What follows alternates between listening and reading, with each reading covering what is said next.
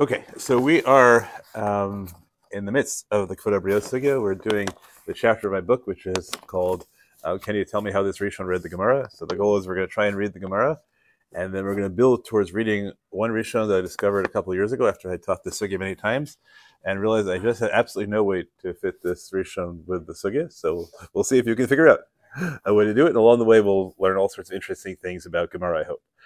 Okay, so we started right. The beginning of the beginning was a statement of Yehuda Amar Rav. So we are in the first and second generation of Amoraim, and he says somebody who finds shatnez in their garment, Amasekilayim b'vigdo, pushtan, has to remove those garments, afilu bashuk, even in public. So we talked about a lot of variables in there that don't matter to us right now, whether it's only your garment or somebody else's garments, whether you're wearing undergarments or not wearing undergarments, whether you're male or female, all sorts of ways in it. We're going to treat it just as an abstract statement. X who find and all those other things are irrelevant to the conceptual pattern of the Gemara. Okay. And the Gemara says, "My Tama, what's the reason?" And it says, "Ein chachma ve'ein tefuna ve'ein tzala neged Hashem." That's a quote from a pasuk in Mishlei. Kol makom sheish chilul Hashem ein cholkin kavod l'rav. So I asserted last week, and Marty called me on me, but I'm still not going to answer the question this week. But Marty's entirely right. So literally, it's dealing with the context of kavod harav, and so we have to figure out what is the kavod harav here, which is being overridden, by Chilul Hashem, and we have to figure out what exactly the Chilul Hashem is as well. So I'm asserting for now, without proving, that the original context of that statement are questions in which students act to object to someone else's behavior in the presence of their teacher, even though their teacher is not actively objecting. And the Chilul Hashem is somebody violating halakha in front of their teacher, and the kavod harav is that they are speaking in front of their teacher. And so the meaning of the original statement is, it is right. You don't have to worry about speaking in front of your teacher when a chilul Hashem is being created by somebody publicly violating halakha or violating halakha in the presence of your teacher. My assertion is that this is irrelevant to the context of this Gemara. It just happens to be the previous case in which this pasuk in Mishlei was quoted. And that really what matters here is the pasuk in Mishlei. The easiest evidence of that in the sugya is that the phrase Chilul Hashem and the phrase Kavod Harav never appear again in the sugya. The sugya just continually quotes the pasuk in Mishlei again. So the pasuk in Mishlei is taken, I claim, as standing for the proposition that nothing human has worth when it opposes God's command. And so we take kilayim as a prototype of God's command. We take public nakedness as a prototype of something that gives human beings value, and we say, look, we learn from here, right? That divine command overrides anything that human beings think have worth about themselves, right? Any notion of dignity. When you say we learn from here, you mean from Mishlei or from the case? We learn from the application of Mishlei to the case. Right, as opposed to making it a narrow ruling about kilayim, and public nakedness, we make it a ruling that's just generally right. It stands for that proposition. Okay, I pointed out last week that this is a almost definitionally false proposition, or at least misleading, because the question that we ask is, what does God want? Of course, we're not going to go against God's command. But the question is, when God issues commands, do those commands have a built-in except when they violate certain things that God gives value to about human beings? Right. So in a sense, framing it that way is misleading. But the Gemara chooses to frame it that way, as a question of whether there are human values that override divine command, when really it's just a question of understanding divine commands. Right. To what extent do we think that God that God doesn't command in such cases? The way you would frame it that way would differ in a situation where circumstances completely out of your control, and perhaps a bit out of any human control. Yeah. You now end up with the conflict between. So follow divine command. Okay. But in as opposed to here, where somebody made a choice to wear shatnez, or at least wasn't careful to not wear shatnez. Something that seems like it was certainly avoidable. Okay, so you want to start arguing, right? I didn't talk right. That maybe the Gemara only means maybe we should only rule that halacha, the divine command overrides human dignity in cases where the human being had some way of preventing it. But what's your criteria for that? Your criteria is going to be what God wants. No? God is willing to take right to allow His command to override your dignity in a case where you had a choice, and God is not willing to override your dignity. I can always reframe it that way, right? I can always reframe it that way. But it's a really interesting thing that the Gemara doesn't seem to have my philosophic qualms, and the Gemara frames it this way as if it's a human decision to override. Right? Theoretically, there would be a human decision to override God's command, but right now it's not a philosophic problem because guess what? Right? We said that it never does.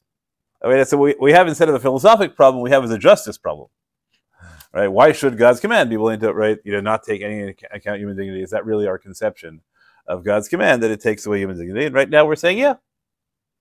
Right? Our conception of God's commands are that they override human dignity, and that doesn't bother us yet. But what I've tried to argue last week, and I'll show again this week, is that this I think is one of the best sugyas to show the Talmud as a rhetorical construction, and not as a recording of a live dialogue.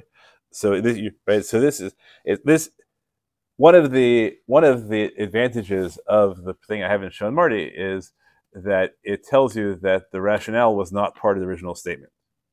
The rationale is inserted by the editor deliberately to create this, right? To create this this havamina, which I think is obviously going to be false. That there's no value to human dignity at all in the system. That's why it imports from somewhere else, as opposed to that's really what, right? That's part of the proof that Rava wouldn't actually have said that, because why would Rava say in Cholkin Kavod L'Rav? There's nothing to do with anything here. Although I pointed out last time that that the Rambam, I think it is, will say that you take off even your teacher's clothing. Right, that's how he gets the Kavod L'Rav into the sugya. So you'll have to see if you find that compelling to, right. That's a way to get Kavod L'Rav into the sugya. Okay, so the structure of the sugya is we're now going to quote 5 braitot, each of which seem to stand for a disproof of the proposition. That is, they seem to stand for cases where human dignity in fact overrides halacha, and if halacha and divine command are equivalent, so then they contradict the Amaraic statement of Rav Yehuda Amarav. Okay, so the first one is a case where we talked about some of the details last week, where it seems that there is a kohen who is accompanying a mourner in a situation where the mourner has a choice whether to, on the way back from a funeral, whether to take a tahor road or a tamei road. Ordinarily, the kohen would be permitted to accompany the mourner on the tahor road, but not be permitted to accompany the mourner on the tamei road, assuming we're talking about a tamei via corpse. The Braita nonetheless says that that if the mourner takes the antecedents are really hard, but the way we have it is ba b'torah, assuming, meaning if the mourner takes the tahor path, ba'ini mo b'torah, then they, meaning the kohen accompaniers, go with them on the tahor path. Ba b'tmeya, similarly, and if he comes on the tmeya, ba'ini mo b'tmeya mishum kvodo. Okay, so Gemara says amai, and this is the catchphrase lema. Why don't we say ein chachma ve'ein tefuna l'neged Hashem? Right, if the kohen is divinely commanded not to become tamei, and the reason to accompany the mourner is because it's dishonorable to the mourner for the mourner to have to go alone. Now, again, we could challenge this. So who says the mourner is going alone? Maybe there are 150 Israelim there accompanying the mourner. No one will ever notice if you're there. So we have to go with the Gemara's construction of the case that in some way there is a diminution of the mourner's honor if the mourner is not accompanied. So the Gemara answers Tir Gemara Rabbi Abba bevesa pras d'Rabbanan. So Rabbi Abba made an okimta, right? He said that he narrowed the scope of the case, and he said it's the only time you're allowed to accompany the mourner on a tamei path is if the path is only tamei d'Rabbanan, the special case of beit pras. Right? Then we talk about why a beit pras, which is a field that used to have used to have a corpse, but no longer has an intact corpse, but might have little pieces of corpse scattered around throughout it.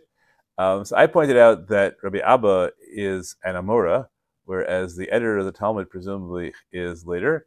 And so when this Braita is quoted, it's not quoted as if there's a live moment where we think, oh my goodness, we have disproven our initial thesis. It's a literary structure, which is right where the goal of asking the question is to insert the answer. Right? Everyone knows the answer is coming. Right? There's no suspense that way because because the Breita and its accompanying Okimta were a package that are being quoted, and it just happens that we add punctuation into the package with suspense, question mark, exclamation point, and then answer point. Okay, it could very well be that the reason Rabbi Abba came up with Okimta originally was because of that question, or not. I pointed out last week there was some controversy about it so it looks like for pedagogic purposes, sometimes I think that students think that the Talmud makes up Okimtas and then they lose faith in the integrity of the system because how can you say, right, it's obvious you can go with the mourner, right? Where do you get this idea it's only talking about the Rabbanans? If it was only talking about the Rabbanans, should have said so. So I pointed out that the case is very peculiar, right? Because there's a much more obvious case if you thought human dignity overrode, even the dignity of the mourner overrode the Kohen's mitzvah, not the prohibition to become tamei. The Kohen should have been able to go to the funeral. Right? Constructing the case as on the way back from the funeral must mean even when no one argues that mourners that Kohanim can accompany mourners to funerals, must mean that there's a difference between the funeral and the road, and it's very hard to argue that the road is more covered than the funeral, and therefore it seems there must be a difference in the level of tuma. So I think that the Okimta is plausible, and I think it's also important to understand the Okimta was probably not constructed in order to meet the challenge. The Okimta was probably constructed to explain the case. Right? Why is it on the way back as opposed to at the funeral? So the answer is it must be talking about where it's a beta pras. Okay, so just what should have. So we had the second case, which is Rebbe Eliezer Bar Tzadok, who's a Kohen. Said that we used to jump over coffins in order to greet Jewish kings, and then there's a whole separate section about Jewish kings and non-Jewish kings that we're going to ignore also. But I don't think it matters here, but you can argue with me later. And that again seems to prove, right? So that seems to prove that you can, for the honor of kings, right? You're going to greet kings. For the honor of kings, you Kohanim can violate their prohibition against becoming tamei. And the Gemara gives the same kind of answer.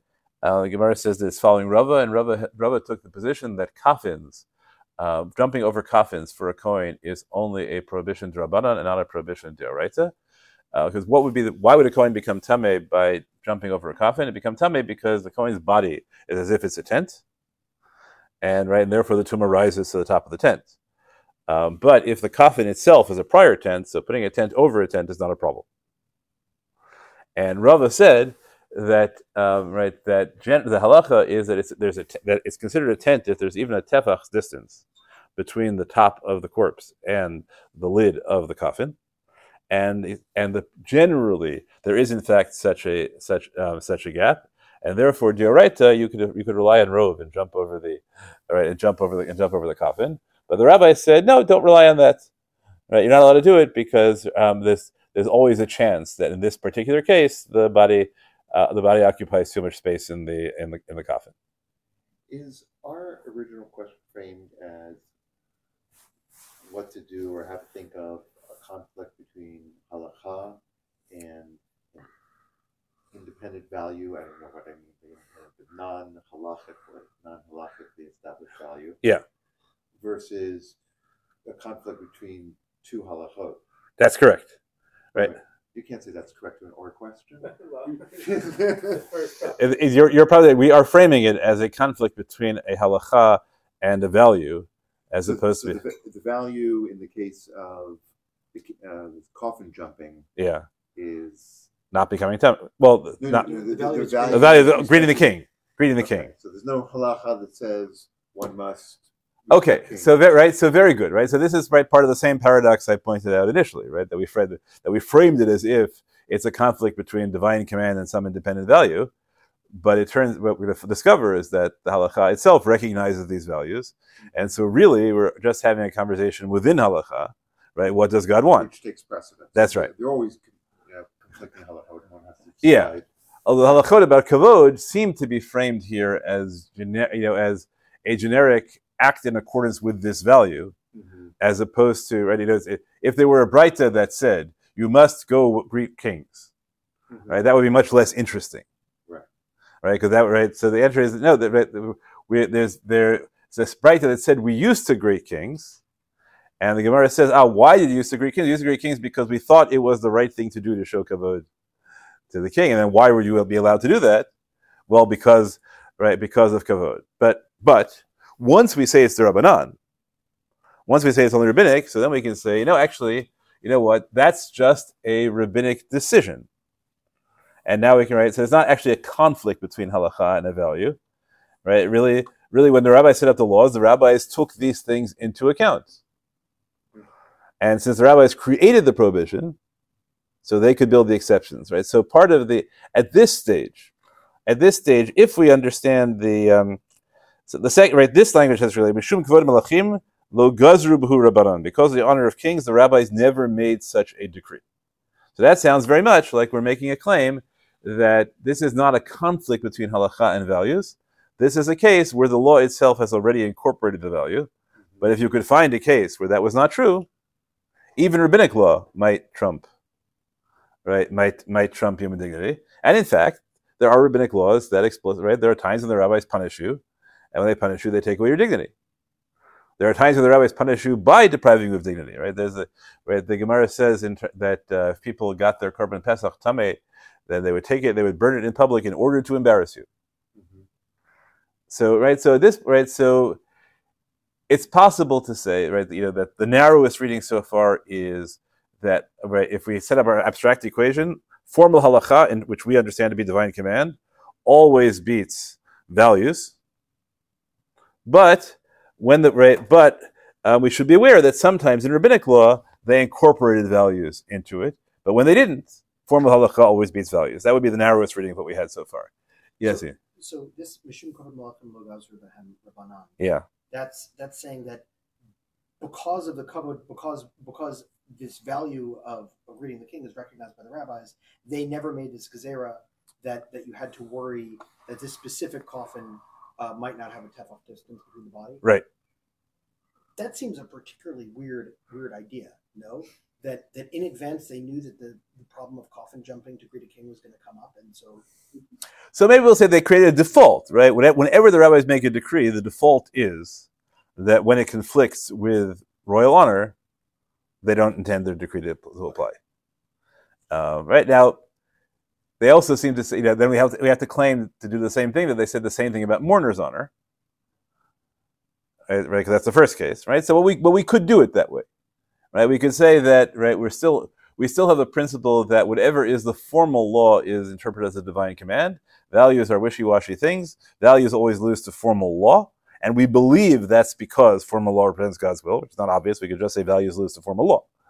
But we don't say that. We say values lose to formal law because formal law expresses God's command. And it just happens that the rabbis chose sometimes to incorporate those values into formal law because it's only rabbinic law anyway. So there's nothing there except values anyway. Now, we could say that. Okay, I pointed out last time just for fun that in this case also you might think it's how can they claim that it's only talking about the Rabbanan? So I argued because you're jumping over coffins. Right? In order to make this case real, you'd have to claim that there's a Beit Midrash. The Beit Midrash has only one exit. That exit is through a mausoleum.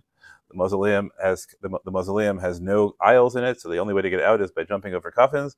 There's a public road right outside the only exit, which is through the mausoleum, and there are kings passing by regularly, and therefore, we used to regularly, right? We used to jump over coffins in order to greet king. At some point, somebody should have opened an exit right? the other way, or made an aisle, or something, right, or something like that. So I suggested that the Gemara in Sanhedrin, which talks about cases in halacha that never happened, never will.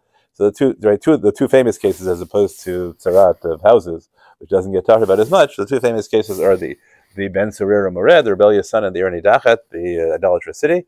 And in each of those cases, there's a Braita with a Tannaitic position which says it never happened, it never will happen. And then a character named Rabbi Yonatan in Amora says, Ani Re'itiv, I saw him in the case of the Ben Surera Mored, V'yashafti al Kivro, and I sat on his grave.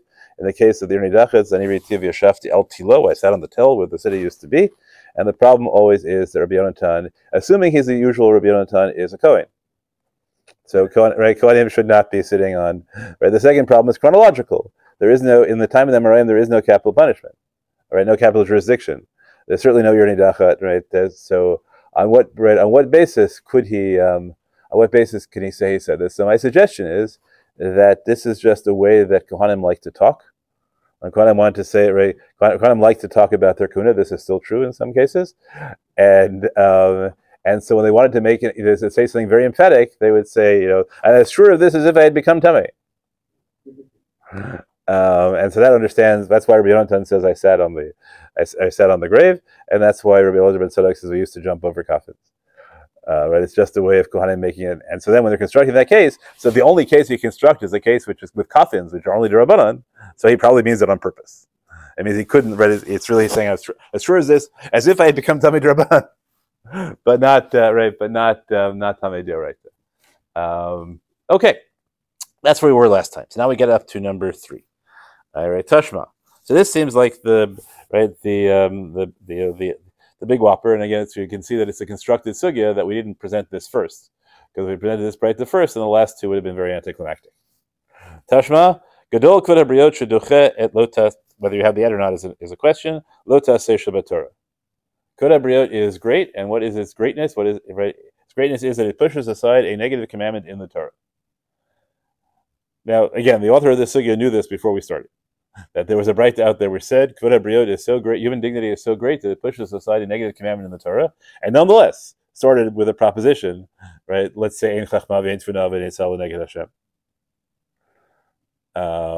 Okay, so we set it up this way. So the Gemara is right. How could there be a Breita that says this? Doesn't it contradict our basic principle? So Tirgam Rav Shua Kamei Rav Kahana, and again, this is not in response to this question. This is a prior dialogue that's being incorporated into the sugya. Tirgam Rav Shua Kamei Rav Kahana Bilav de lo tasur. Right, when it's only talking about the lo ta'aseh of lo tasur. So the first thing we have to ask is, right, is this a stretch or not? So the text that we have, we'll see later the Yerushalmi's text, but the text that we have this Breita in the Bavli, it doesn't say shedoche kol lo ta'aseh shebetorah. So you can either interpret it as it pushes aside any lo ta'aseh in the Torah, even though or you can say interpret it a lo ta'aseh in the Torah. So Gana says that this is a statement that is deliberately provocative, but then intended to be drawn back. Right, that it pushes aside one lo ta'aseh in the Torah. Now we have to figure out which lo ta'aseh in the Torah. So the answer is the lo ta'aseh of lo tasur. So lo tasur is right. Don't stray from what they say left or right. So now we have a dialogue, which I think there are 2 ways of reading, although not clear the second one that anyone else thinks exists. The Gemara says achichu alei. They laughed at Rav Bar Shva for saying this. They laughed at him by saying the law of the lo tasur is deoraita, and Rav Kahana responds by saying, "This is a great man said this. Don't laugh at him. All rabbinic matters were attached to the law of the lo tasur." So you have to try to figure out what's the havamina and what's the maskana here, and why did they laugh at him? Right? And when they laughed at him, why did they say lo tasur deoraita? Right? What's funny about it? It's not a claim that's weird. You're making up an okimta, because then the oraita, right, makes no sense. They just say they laughed at him. It says every lo ta'aseh. So here they laugh at him because they don't believe either they believe that lo ta'asur is not really the oraita, and therefore it can't really be described as a lo ta'aseh shebetorah in this context at least, or they think that lo ta'asur is just like every other deoraita. And since it's just like every other deoraita, the okimta is pointless, because why would this be different than any other? Okay, that's the way most people read it. Right? The lo tasur deoraita, they laughed at him and said, "Well, you haven't solved anything." In that case, the response is Rav Kahana's response is kol mili derabanan asmechinhu alav de lo tasur. So the word asmachta is a problematic term. Right, asmachta refers to some kind of quasi-relationship between a rabbinic law and a biblical text.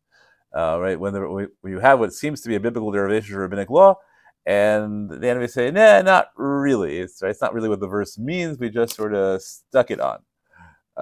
So you might say, "Okay, so it's just a mnemonic." Right? I generally am, most comfortable saying it's just a mnemonic, but you have to be aware that there are positions among Rishonim that say no, that a a law that is attached to a verse has more authority than a regular rabbinic law. Now, you could always then say, that's because the rabbi, when the rabbis attached it to a verse, they were deliberately giving it more status. And if they didn't attach it to a verse, but usually it's not the original rabbis making the decree who attach it to a verse. It's somebody coming along later. So I leave the Termas Machta as a mess.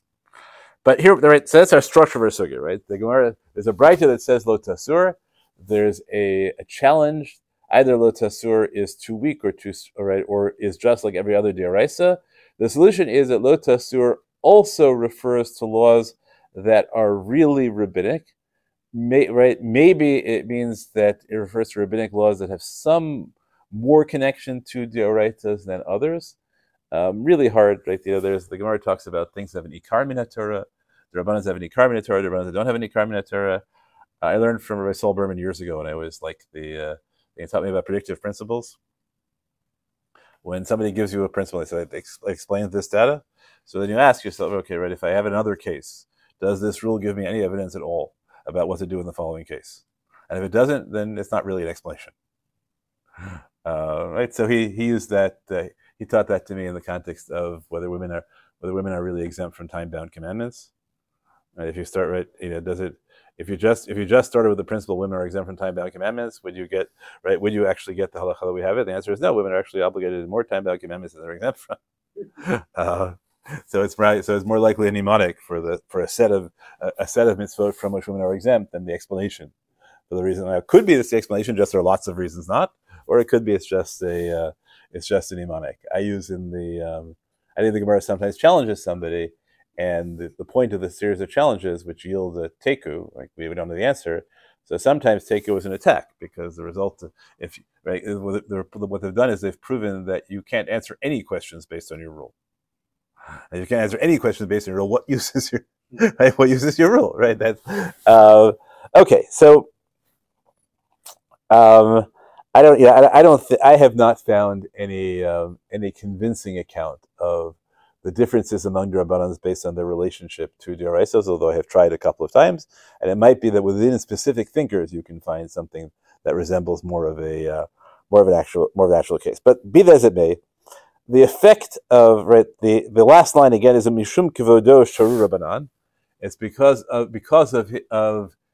his honor. Now, whose honor is it? Yeah, I think it has to be human honor, right? Hypothetically human honor and not God's honor. I think that would be cheating. So I think the simple way of reading it is that we have now taken the two previous rules, and we take the two previous cases, and the two previous cases we resolve them in each case by saying there's an okimta that says it's only talking about the Rabbanan, and now we have justified our okimta by saying actually there's a general rule, and the general rule really is the rabbis built in an exemption for kvod habriot every time that it conflicts with their law. So now now we really have two propositions. One proposition is biblical law, deoraita law, beats kvod habriot, and the counter proposition is that kvod habriot beats rabbinic law. And the easy way out of this is to say, and that doesn't conflict with the problem of there's nothing that stands against God, because that's all internal rabbinic decisions. Right? So we've solved that problem. And we've also, along the way, we have implicitly made the claim that all forms of human dignity are alike, because we said it. We started with honor of mourners, then we went to honor of kings, and now we're going to generalize human dignity. Right? So what really just set up is that rabbinic law sort of works with an a priori principle that human dignity, that we're not going to infringe on human dignity, however defined, right? And it's an interesting thing, right? Why is that? That's an animating feature of rabbinic law. It's an assumption of all rabbinic law, even though we are now claiming that it has absolutely no value in divine law. Right? Where do the rabbis get this value from? Well, again, we could solve it by saying, now we're just talking technically that whenever God chooses to command, then in human conceptions of human dignity have no role. Right? We can still solve it that way. Right? Maybe God cares deeply about human dignity, but we presume that when God cares deeply about human dignity, that He builds it into the law. And if God didn't build it into the law, so then, right, we still say that nothing humanly conceived of outside the framework of formal halacha has any value in formal halacha. Right? That's how we could set it up at this point. Yes. I was just thinking, one could have many discussions about the difference between your feeling of dignity and whether I whether I act respectfully to you. Does that distinction matter for our purposes here? So I'm arguing, right, that the nature of this sugya is to treat everything as pure abstractions. Mm-hmm. And so, for example, there are no differences in degree within the sugya. Mm-hmm. Right. Nobody. Right. It doesn't say, well, great dishonor to kings overrides rabbinic halacha, but minor dishonor to kings doesn't. Mm-hmm. Right. The nature of the sugya is to create is abstraction, and that's a generally interesting question. Do the rabbis think abstractly or not? This seems to be an interesting case where they're only thinking abstractly. Like there are 1,000 ways you can distinguish each case. You could frame each case, but they're setting it up. They began by assigning an abstraction as the meaning of the opening statement, and they respond by treating every counter case as an abstraction. Now, what that will mean for the way we do law afterwards is an interesting question. But in the context of the sugya, I don't think that what kind of human dignity it is matters. I don't think how intense human dignity is matters. Right? None of that matters right now at all, and none of it will matter, I don't believe, throughout the sugya. Right? I think that it's a really interesting question as to what extent because they're thinking the cases are concrete, and there's always a debate. When you have casuistic thinkers, right, who are arguing through cases, are they thinking conceptually or not? So here I think is a sugya where it's very clear that they set it out as an abstraction, and they never allow any of the details to affect the abstraction. Okay, so that could be someone's doctrine for all I know. I don't know. I think the sugya that we enjoy tend to be neatly abstract, like the famous sugya, because they're the easiest. They're the sugya in which are regular in patterns and all, right? So whether they're typical, and that's really how the thing people think throughout, is an interesting question. But I think that a lot of and you can also claim, of course, that I'm just imposing order on the sugya. But I think in this case, like it's the structure of the sugya is to make is an abstraction, and then we keep repeating that abstraction in all the other cases, and we never say that case is different because of a concrete reason. We only say that case is different because of an abstract reason. Right, so I think the sugya functions purely abstractly. So when we read a couple weeks ago, the parsha that we're supposed to honor our parents, yeah, right? Using some version of the word kavod, that's a commandment. Yeah. But it's also the word being used here, and we're thinking of it as a non-commandment value. Interesting. So I talked to the first week, but it's a great way of framing it that you have a question in terms of whether kibbud av v'em is an intensification of human dignity, or is an entirely independent thing.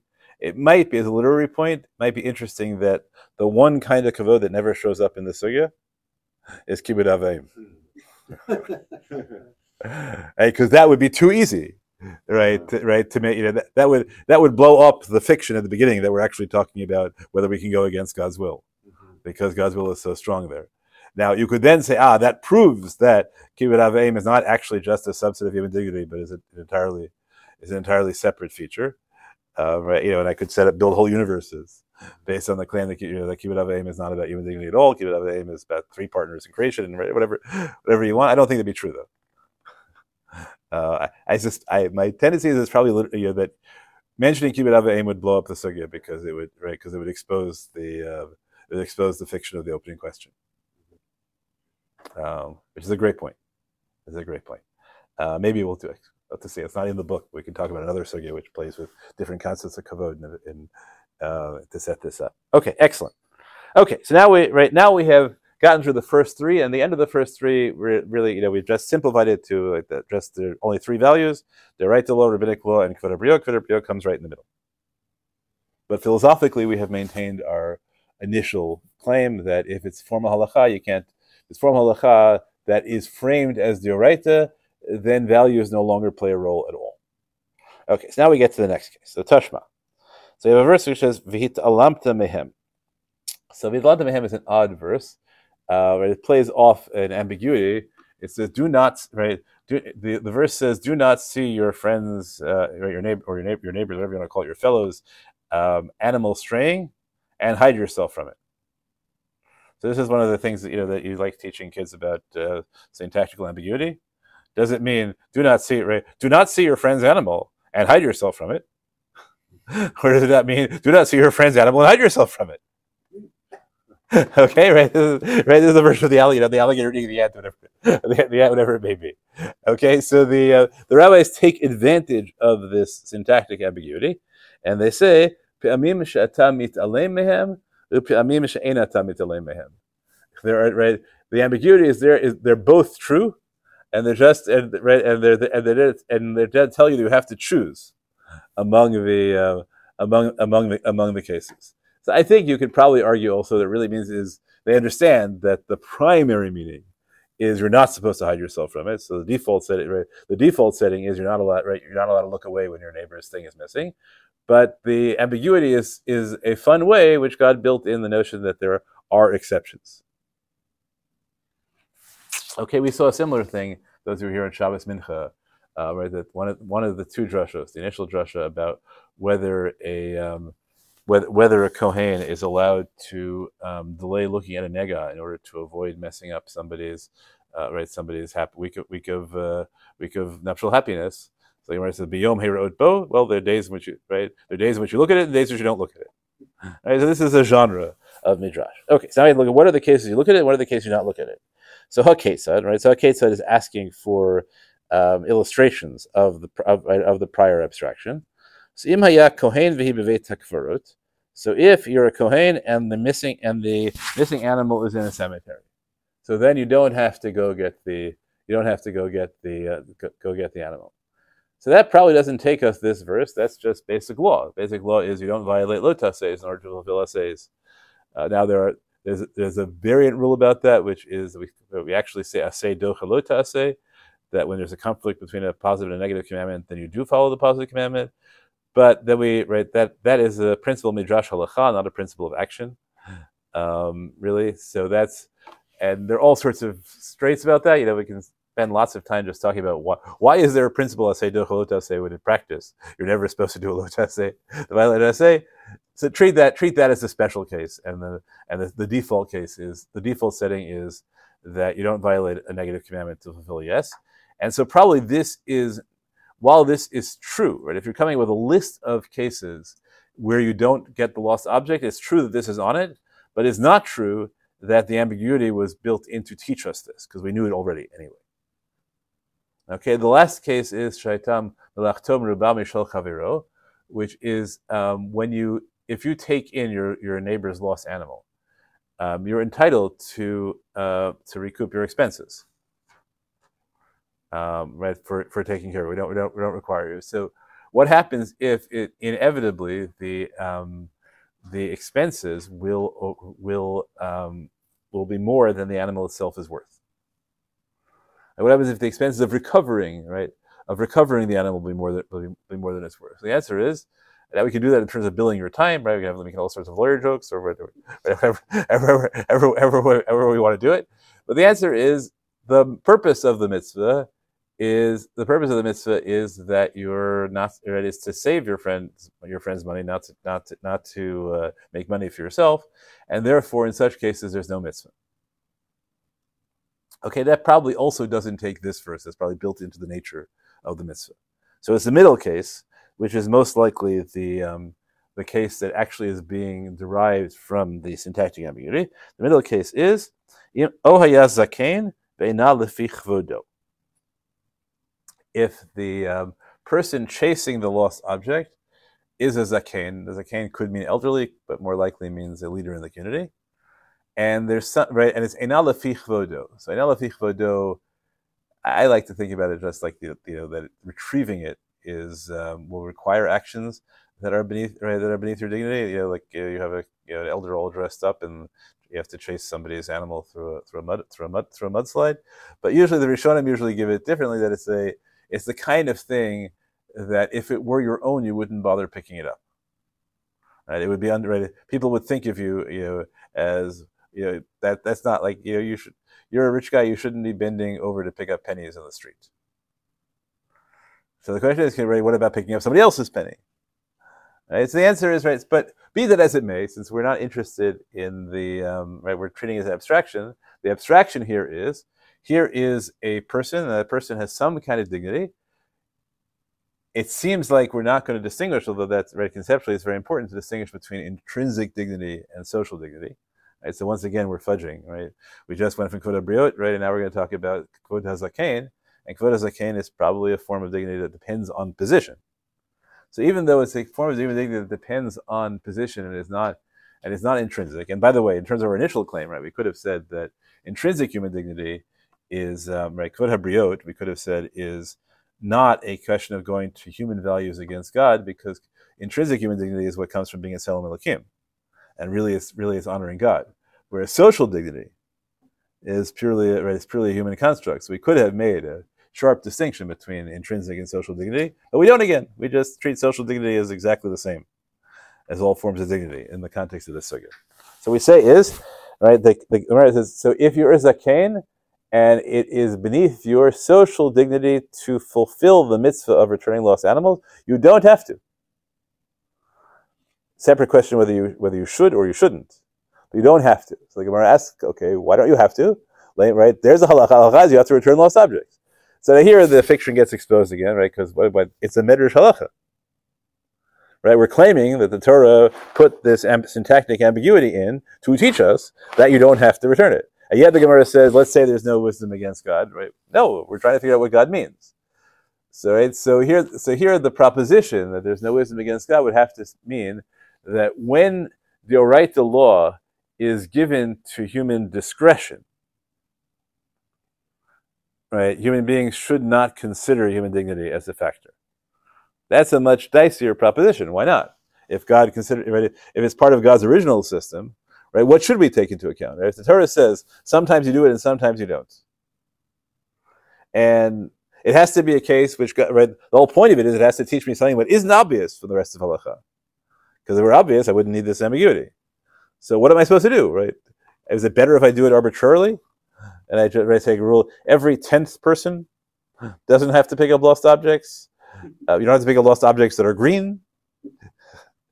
Right, so here we expose the fiction much more sharply, right? When we have the attempt to claim that Ein Chachma Ve'ein Tuna V'Neitzal Neged Hashem means that human beings are not even allowed to consider values when interpreting God's will. And that can't be. There is no other way to deal with discretionary cases except on the basis of values. And to claim that dafka we should exclude the value of the values of dignity when the halacha builds them in all over the place is a very odd thing. But okay, we're going to take it. We take it straightforwardly. So Gemara answers, which is a wonderful answer. Shani hatam. No, that right. That case is different. Okay, so here we have to. The terms I always use for this are binyan av and chidush. Not everyone uses those terms, but I'm going to use them that way. Right. So whenever you have a law, a legal detail, right? Something as that like something that could be a general principle attached to a specific case. Right? The Torah only tells it to us with regard to one law. So the question is, do we take that law and say, aha, the Torah said it to here, that must be a paradigm, the same thing, right? We should apply the same abstraction to every other law. Or do we say, the Torah said it here, obviously, the Torah said it here because it's not true everywhere else. It had to say it here. Right, so when we say when it becomes a paradigm case, that's called a binyan av. When we say it's an exception, it's called a chidush. And the difference between them, and here people get in trouble with me, but I think it's right. There is purely based on your prior intuition.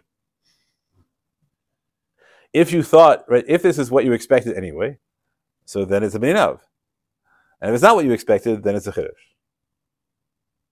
I don't think there's any other. That's what my prime ways of teaching students, that you can't. There's no such thing as learning halacha without preconceptions, because halacha is built off preconceptions. It's just like suspense, right? Suspense only works, right, because of certain expectations.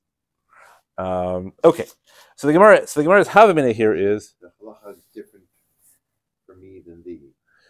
So then the law is constructed by a process where all the people who get votes, whoever that may be, right, put their intuitions together.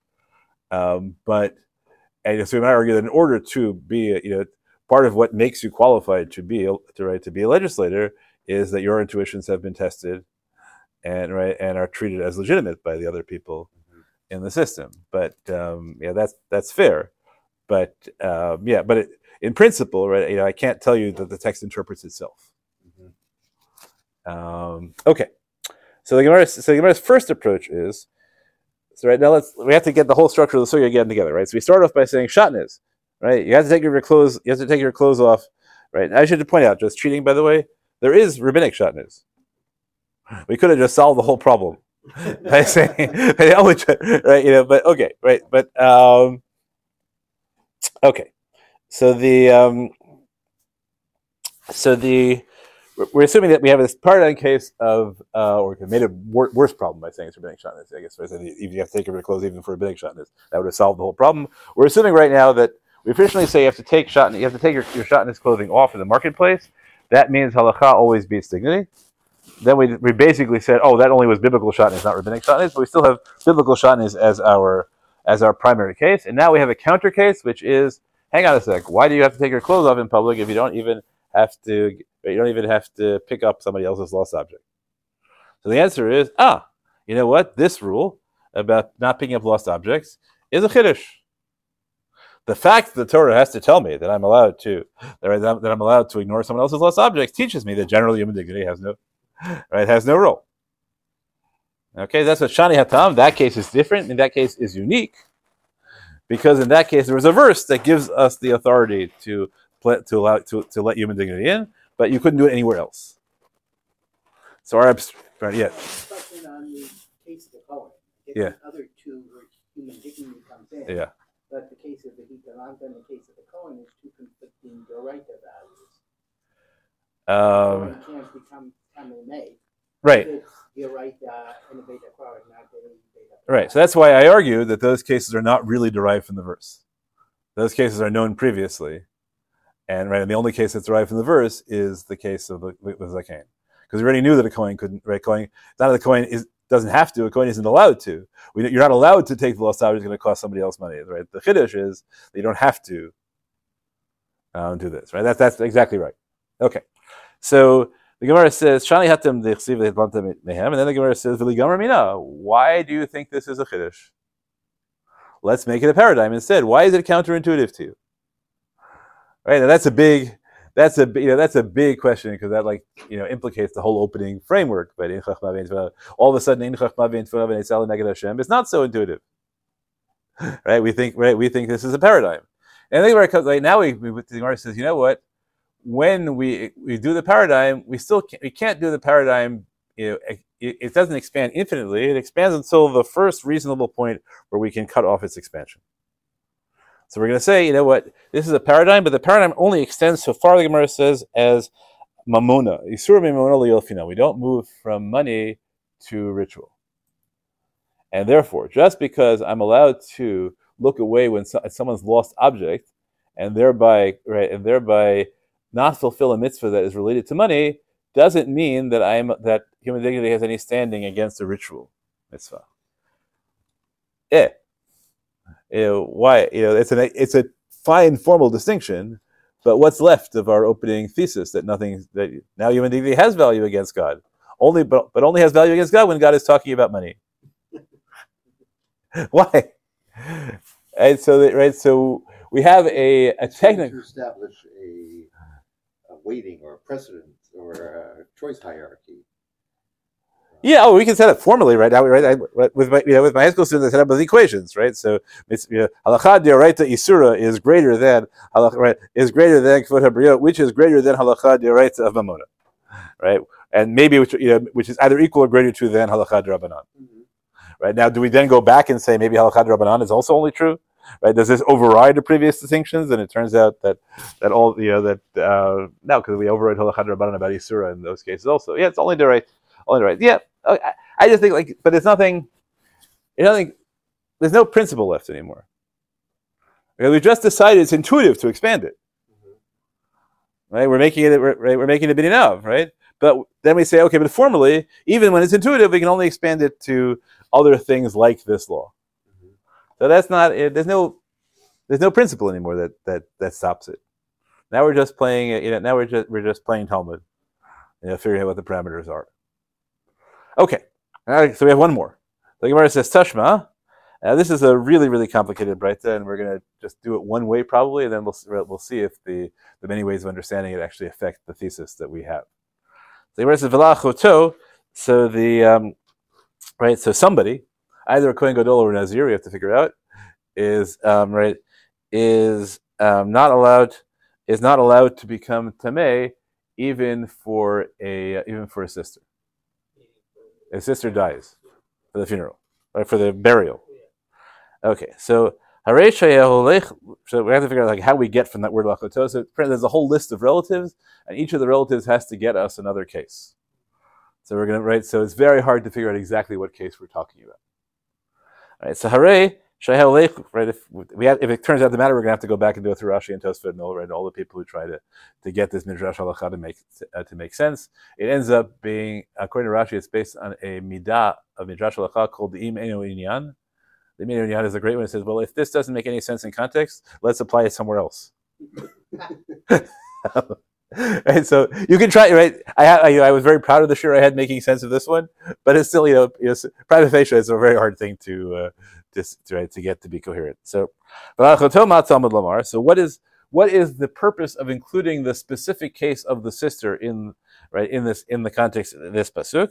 So we have it. So we answer it without giving a right. We just answer it by giving cases without giving a rule. So holech lishchot et pischo. So he's going to shecht his korban pesach, v'lamul et beno, or to circumcise his son. V'shema shemet lo met, and on his way to doing these mitzvot, which are the only mitzvot aseh that you get kares for not doing by a specific time. Right, because the korban pesach has to be brought by Pesach, and the brit milah has to be done on the 8th day. So you're on your way to do these mitzvot, which you will get karet for not doing. And you hear that one of your relatives has died. Now, how this relates to Brit Milah, why you can't do both of Brit Milah is an interesting question. Let's take focus on the Korban Pesach for now. You can't bring a Korban Pesach when you're Tamei. So if you go bury your relative, you're not going to be able to bring your Korban Pesach. So should the positive mitzvah of burying your relative take precedence in the sense that you do it even though you know it will create a situation in which you can't fulfill your mitzvah to bring a korban pesach. Okay, so the fact that he has Pesach Sheni as a makeup. Yeah, also ignore the phrase. Maybe Pesach is different because he has Pesach Sheni, and he's only circumcised the day after, right? You don't get kares anymore if you circumcise on the 9th day, right? It's true. You're liable for kares if you clarifying here to his sister, because the verse says explicitly, as long as she hasn't been married out of the family, laki tamah. Yeah, so you have to figure out which verse. It shows that right.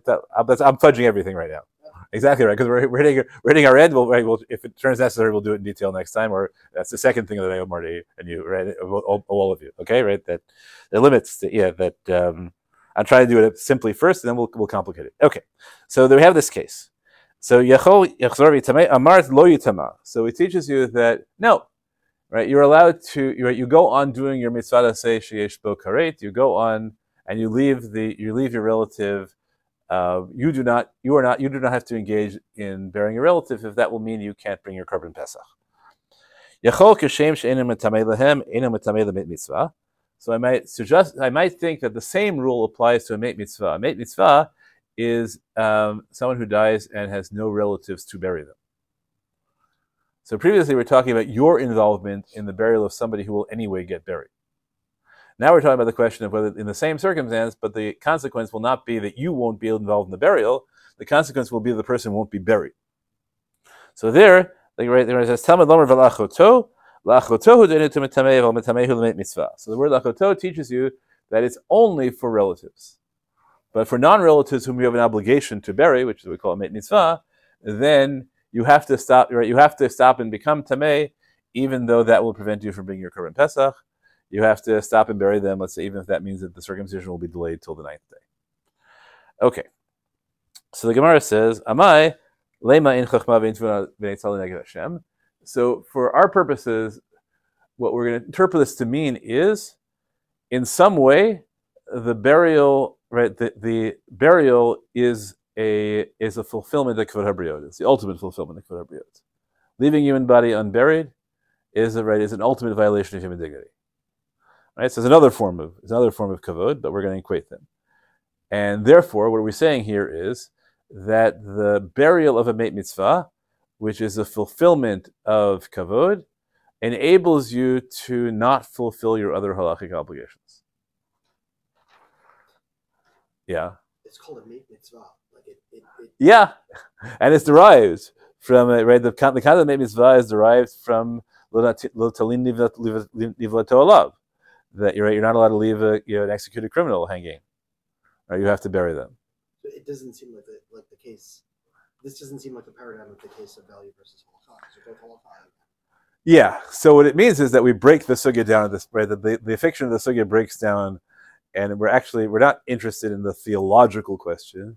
We're interested in, right, granted that we have lots of discretion in terms of our interpretation of halacha, how much value should we give Kvod HaBriot in creating halacha?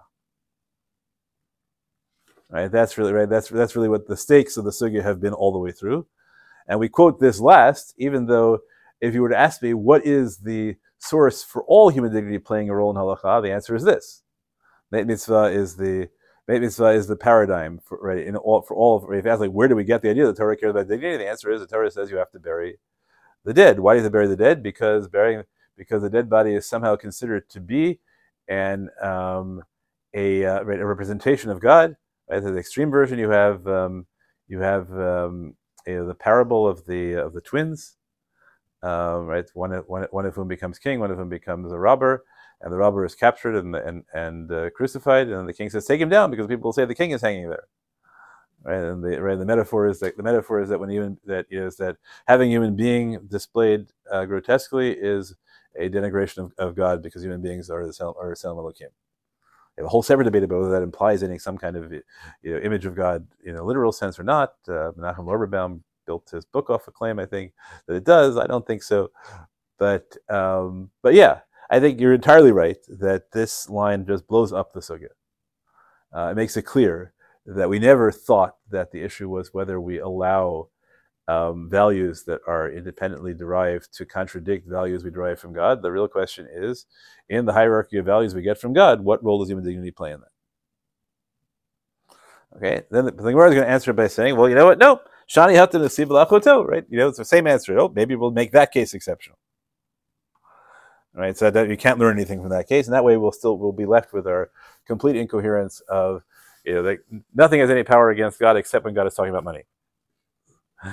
And so here too we're going to say the Gemara, why don't we derive from this that human dignity always triumphs over halacha? And the answer is nope. Shev al taseh shani.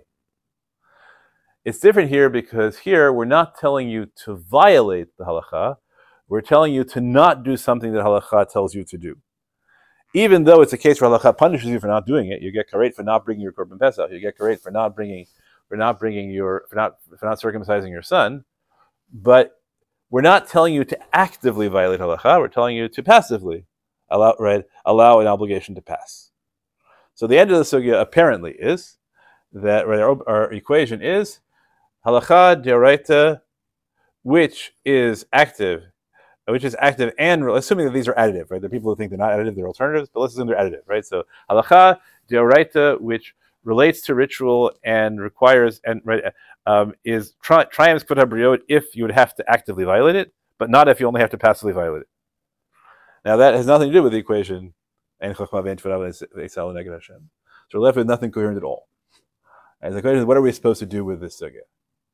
Right? If it leaves us with nothing coherent at all. Okay, so we'll take that up next time, and then we'll try and get to the Rishon, right? How that one Rishon reads the Gemara and how it plays out. Thank you very much for coming.